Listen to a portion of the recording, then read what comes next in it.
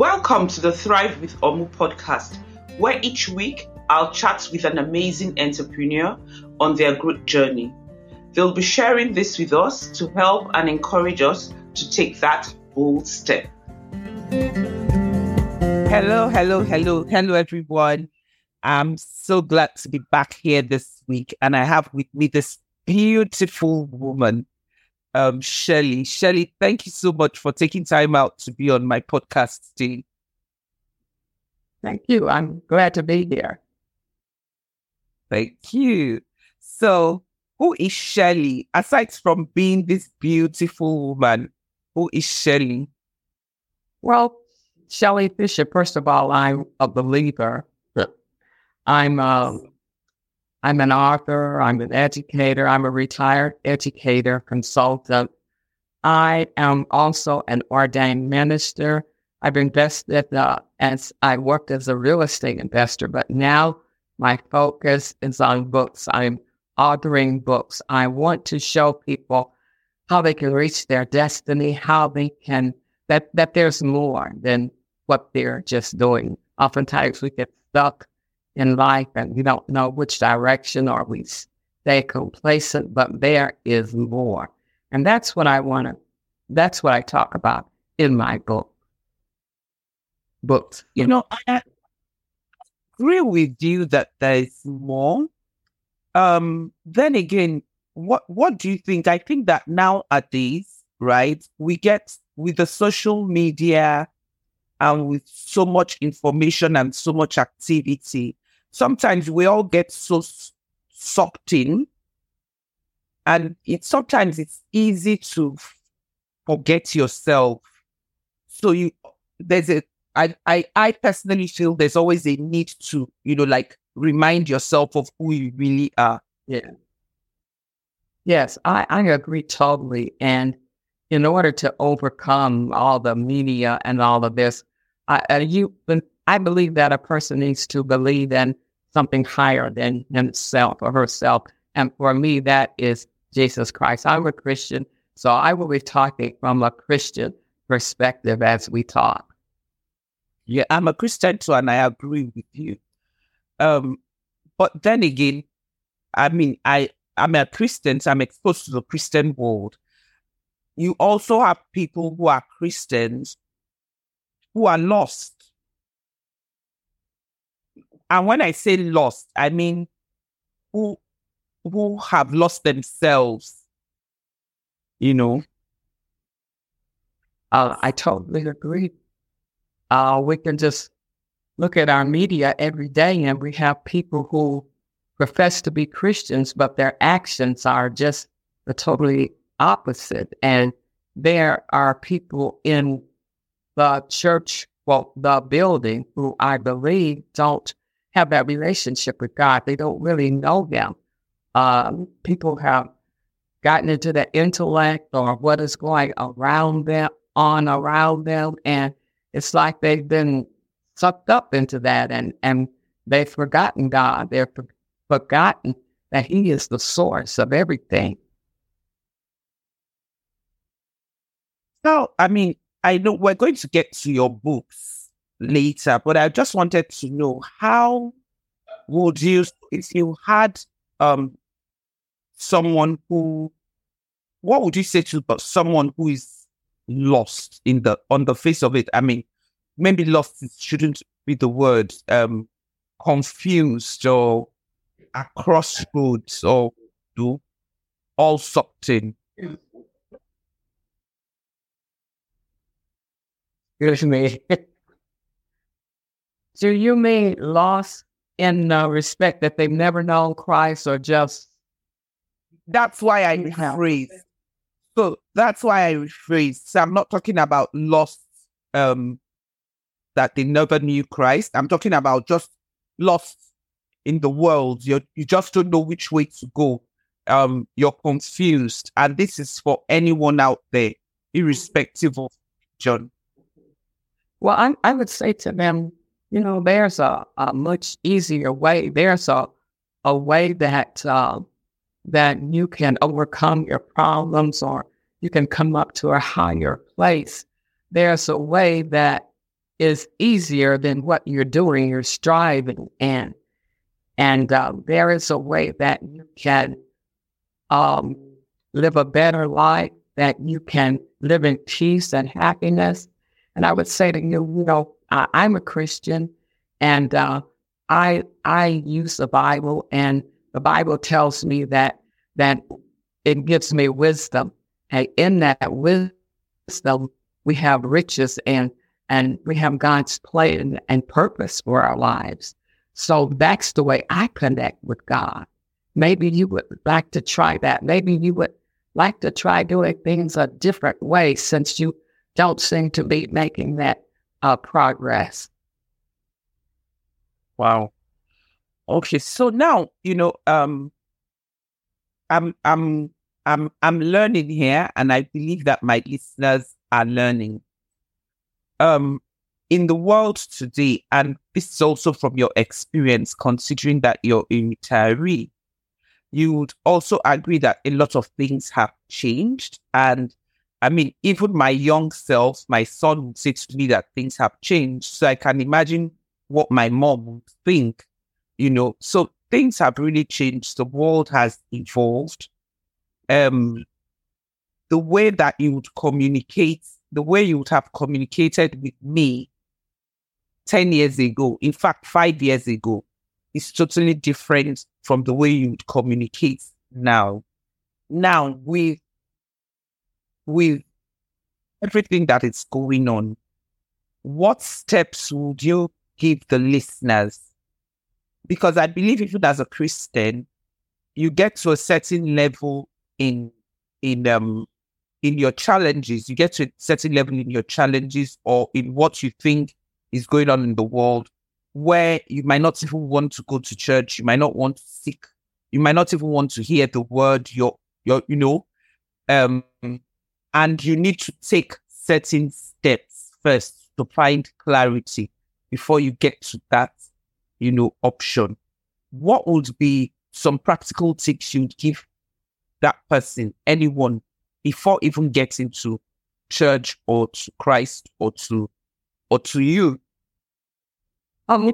Just some practical interactions, just to be a good listener. Sometimes it's when you listen to people, you can learn so much.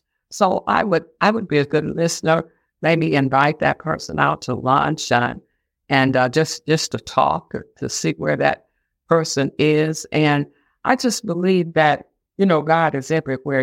I don't have to knock you over the head with the word or tell you to come to church or do all of that. In our daily interactions, I can be a friend, I can be a listener, I can be kind to you, and I can just display a character where you might want to talk to me more. Amazing. And I'm happy you said that. So you said something now. You said be kind to you. And I believe that a lot of times your actions can actually draw people to whatever it is you serve, not even if it wasn't Christianity. Your actions and the way that you treat people would endear people to you. And so I know, well, I don't know for a fact, but I'm assuming you might not be on social media as much as the young ones would be on social media. But aside from social media, even the magazines and even in churches, personally, and I would want you to speak into that, I believe that a lot of times we're not kind to people. So that is... We're not forgiving. What do you think? That is so true. And words are so powerful. We need to really watch our words, really watch what we say to people. If it's not encouraging, if it's not edifying, we ought not to say that. And everybody, for example, the young people, everybody has a fall down. And, if they don't want to go places, maybe you could just have a time where, you could talk on the phone, or maybe do some FaceTime, just to listen. I'm just checking in. What's going on with you? Or just to establish that relationship, to establish trust. I'm somebody that you can talk to, like, I'm your cheerleader. I really want you to succeed. And so when I develop that trust with you and you begin talking to me, and then we can go deeper. But initially, just to offer myself as a friend, just to talk with you, not to condemn whatever you're doing, because God comes to convict. He doesn't come to condemn. So I listen objectively and not judging. And so I think that's important. That the Bible says that pleasant words are as a honeycomb, sweet to the soul and health to the bones. So just kindness, just empathy. And I think so much of that is missing today because we're so busy doing this and doing that. And we've just lost that touch of empathy and have a genuine, authentic a relationship with people. So how do you think that people can develop that quality? How can we get back to being like that? What would you suggest? Well, as Christians, as believers, we could be doers of the word. See, God is about relationship. And when you have a relationship with a person, you talk to them, you spend time with them. You read the word. God's word is anointed and God's word destroys yokes. So if I have a relationship with God, that's going to spill over into all of my other relationships. But if I'm just a church goer, if I just talk and you never see any demonstration, if I don't spend time with God, if I don't read the word, if I don't appropriate that word in my everyday circumstances, I'm going to be a carnal Christian. I'm just going to intellectualize, and there's no power in that. Wow. I mean, you notice I'm a bit quiet because I'm already thinking and, asking myself some hard questions. So let's get to your books. How many have you written? I have written 5 books. I have written 4 by myself, and actually 8. I've written 3 anthologies with other people. But my first book that I wrote is Nehemiah on leadership. And Nehemiah, of course, rebuilt the walls of Jerusalem. And the Lord deals with me on leadership. So when I wrote the book, I used 2 genres. I used spirituality and I used social cognitive theory. And I did that so that the book, you can use it as a resource, not only as a spiritual resource, but also if you have a business. Because social cognitive theory talks about communication, it talks about motivation, it talks about design. And so we see all of those things in Nehemiah. He was an administrator, he was a strategist, he was a man of prayer. So in my book, I show you how you can incorporate all of that into the workplace or everyday life. So God is everywhere. So we don't just want to stay in the church. He wants us to be out in the world, to meet people, to minister to people, and, to represent him. Wow. That's amazing. What other books have you written? The next book I wrote was called Go and Tell, Spiritual Checkup. That's what you do and say align. And that book grew out of, I was around a lot of so-called Christians, but they would say things, but their actions were not aligned with that. So I put that in a book. And in the book, I guess it's really a resource as well. You could use that as a handbook to increase your spirituality. Because I start off talking about Isaiah and the prophets of old, how they would talk to the people and the people would stop their ears. They don't want to hear anything they had to say. And I said, oftentimes that happens today. We don't literally say we don't want to hear it, but our actions illustrate that we don't. So that was my second book. And the third book, did you want to hear that, or do you have another question for me? do. I do. I can't wait to lay my hands on them. Okay. My third book I wrote was a children's genre, Dag Me and the Pandemic. And I thought about, we were going through all this pandemic and it was so confusing to adults. And I thought, well, what about the children? So I wrote a book that would explain to the children what was going on. My main character is Jalen, and his parents are divorced, and he goes to visit his dad, and the pandemic is at its height, so he can't go home. So he and his dad explore the neighborhood, and the dad explains to him what's going on with the pandemic. Nice. Very creative. Sounds very creative. And then So I was going to ask if you're working on any other one. Okay. I'm one group book that I wrote, I'm very excited about. It's called Sisters of the Gift, Lessons in the Classroom of Life. Sisters of what? Pardon? Sisters of the Gift, Lessons in the Classroom of Life. And four of my educational friends and I were involved in a strike. It was a custodial strike. We were all housed in one school. And some people started a prayer group, but from that evolved an organization called Gary Educators for Christ. And we were all in very traditional churches. We didn't know about the gifts. We didn't know about laying on of hands. And in this organization, we grew. And so I think this was right after the pandemic. We started to put our stories together, and we found a common thread throughout that most of our stories have something that's supernatural in them, something that beyond understanding.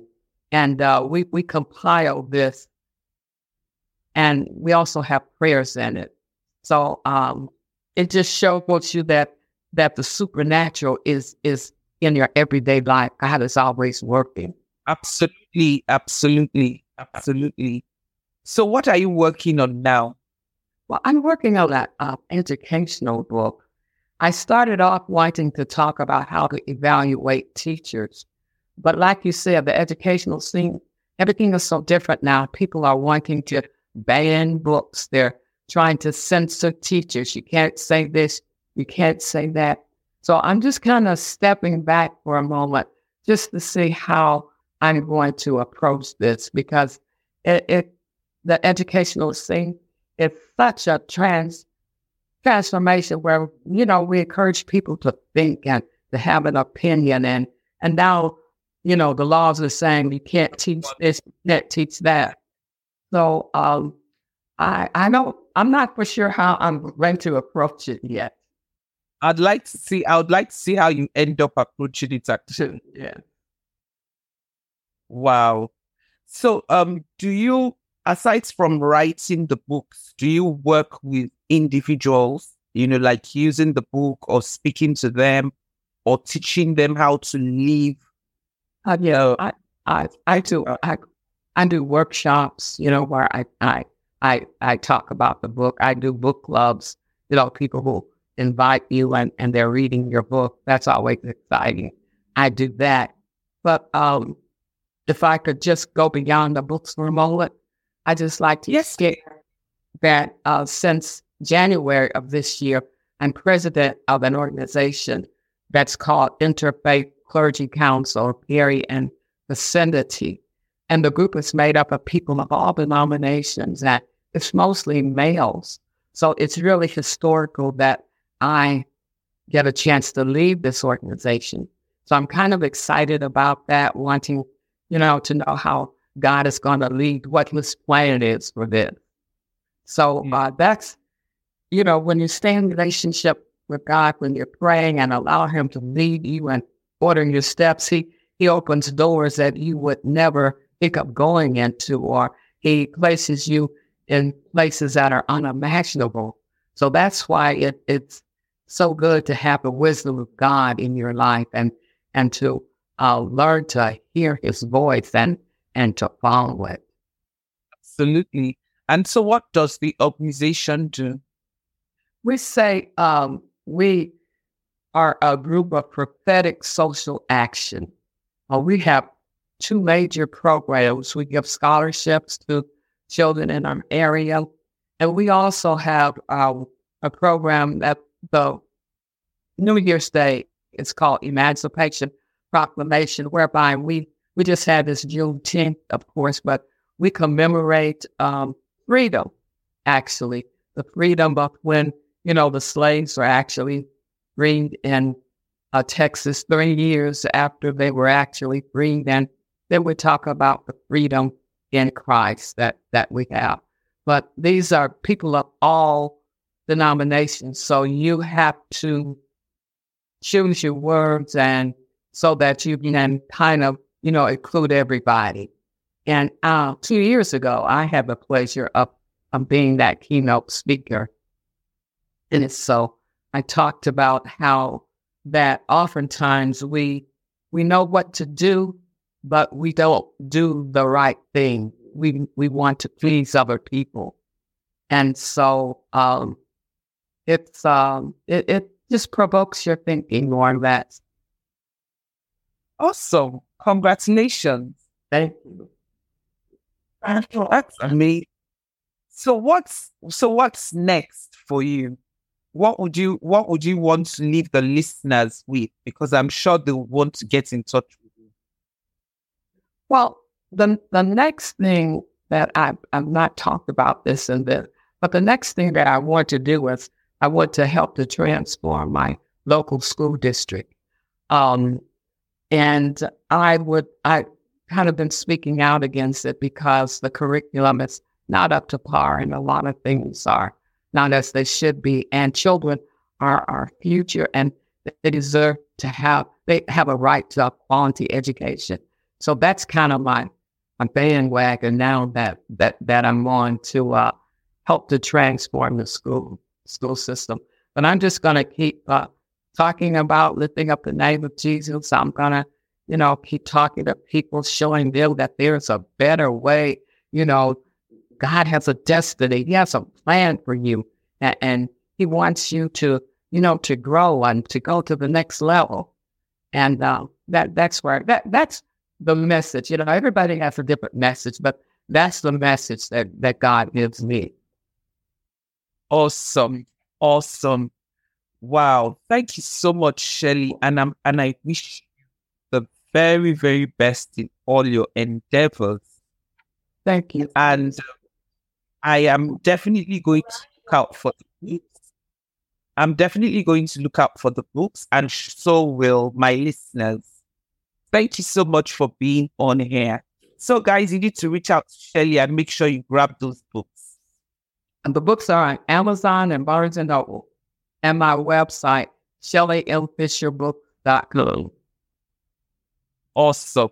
We'll put that in the notes when we upload. So make sure that you get the link and get the books. I am going to get the books. So thank you, Shelley. Thank you. Okay, guys, out. Thank you for listening to today's episode of Thrive with Omu podcast. This is your host, Omu Obilo.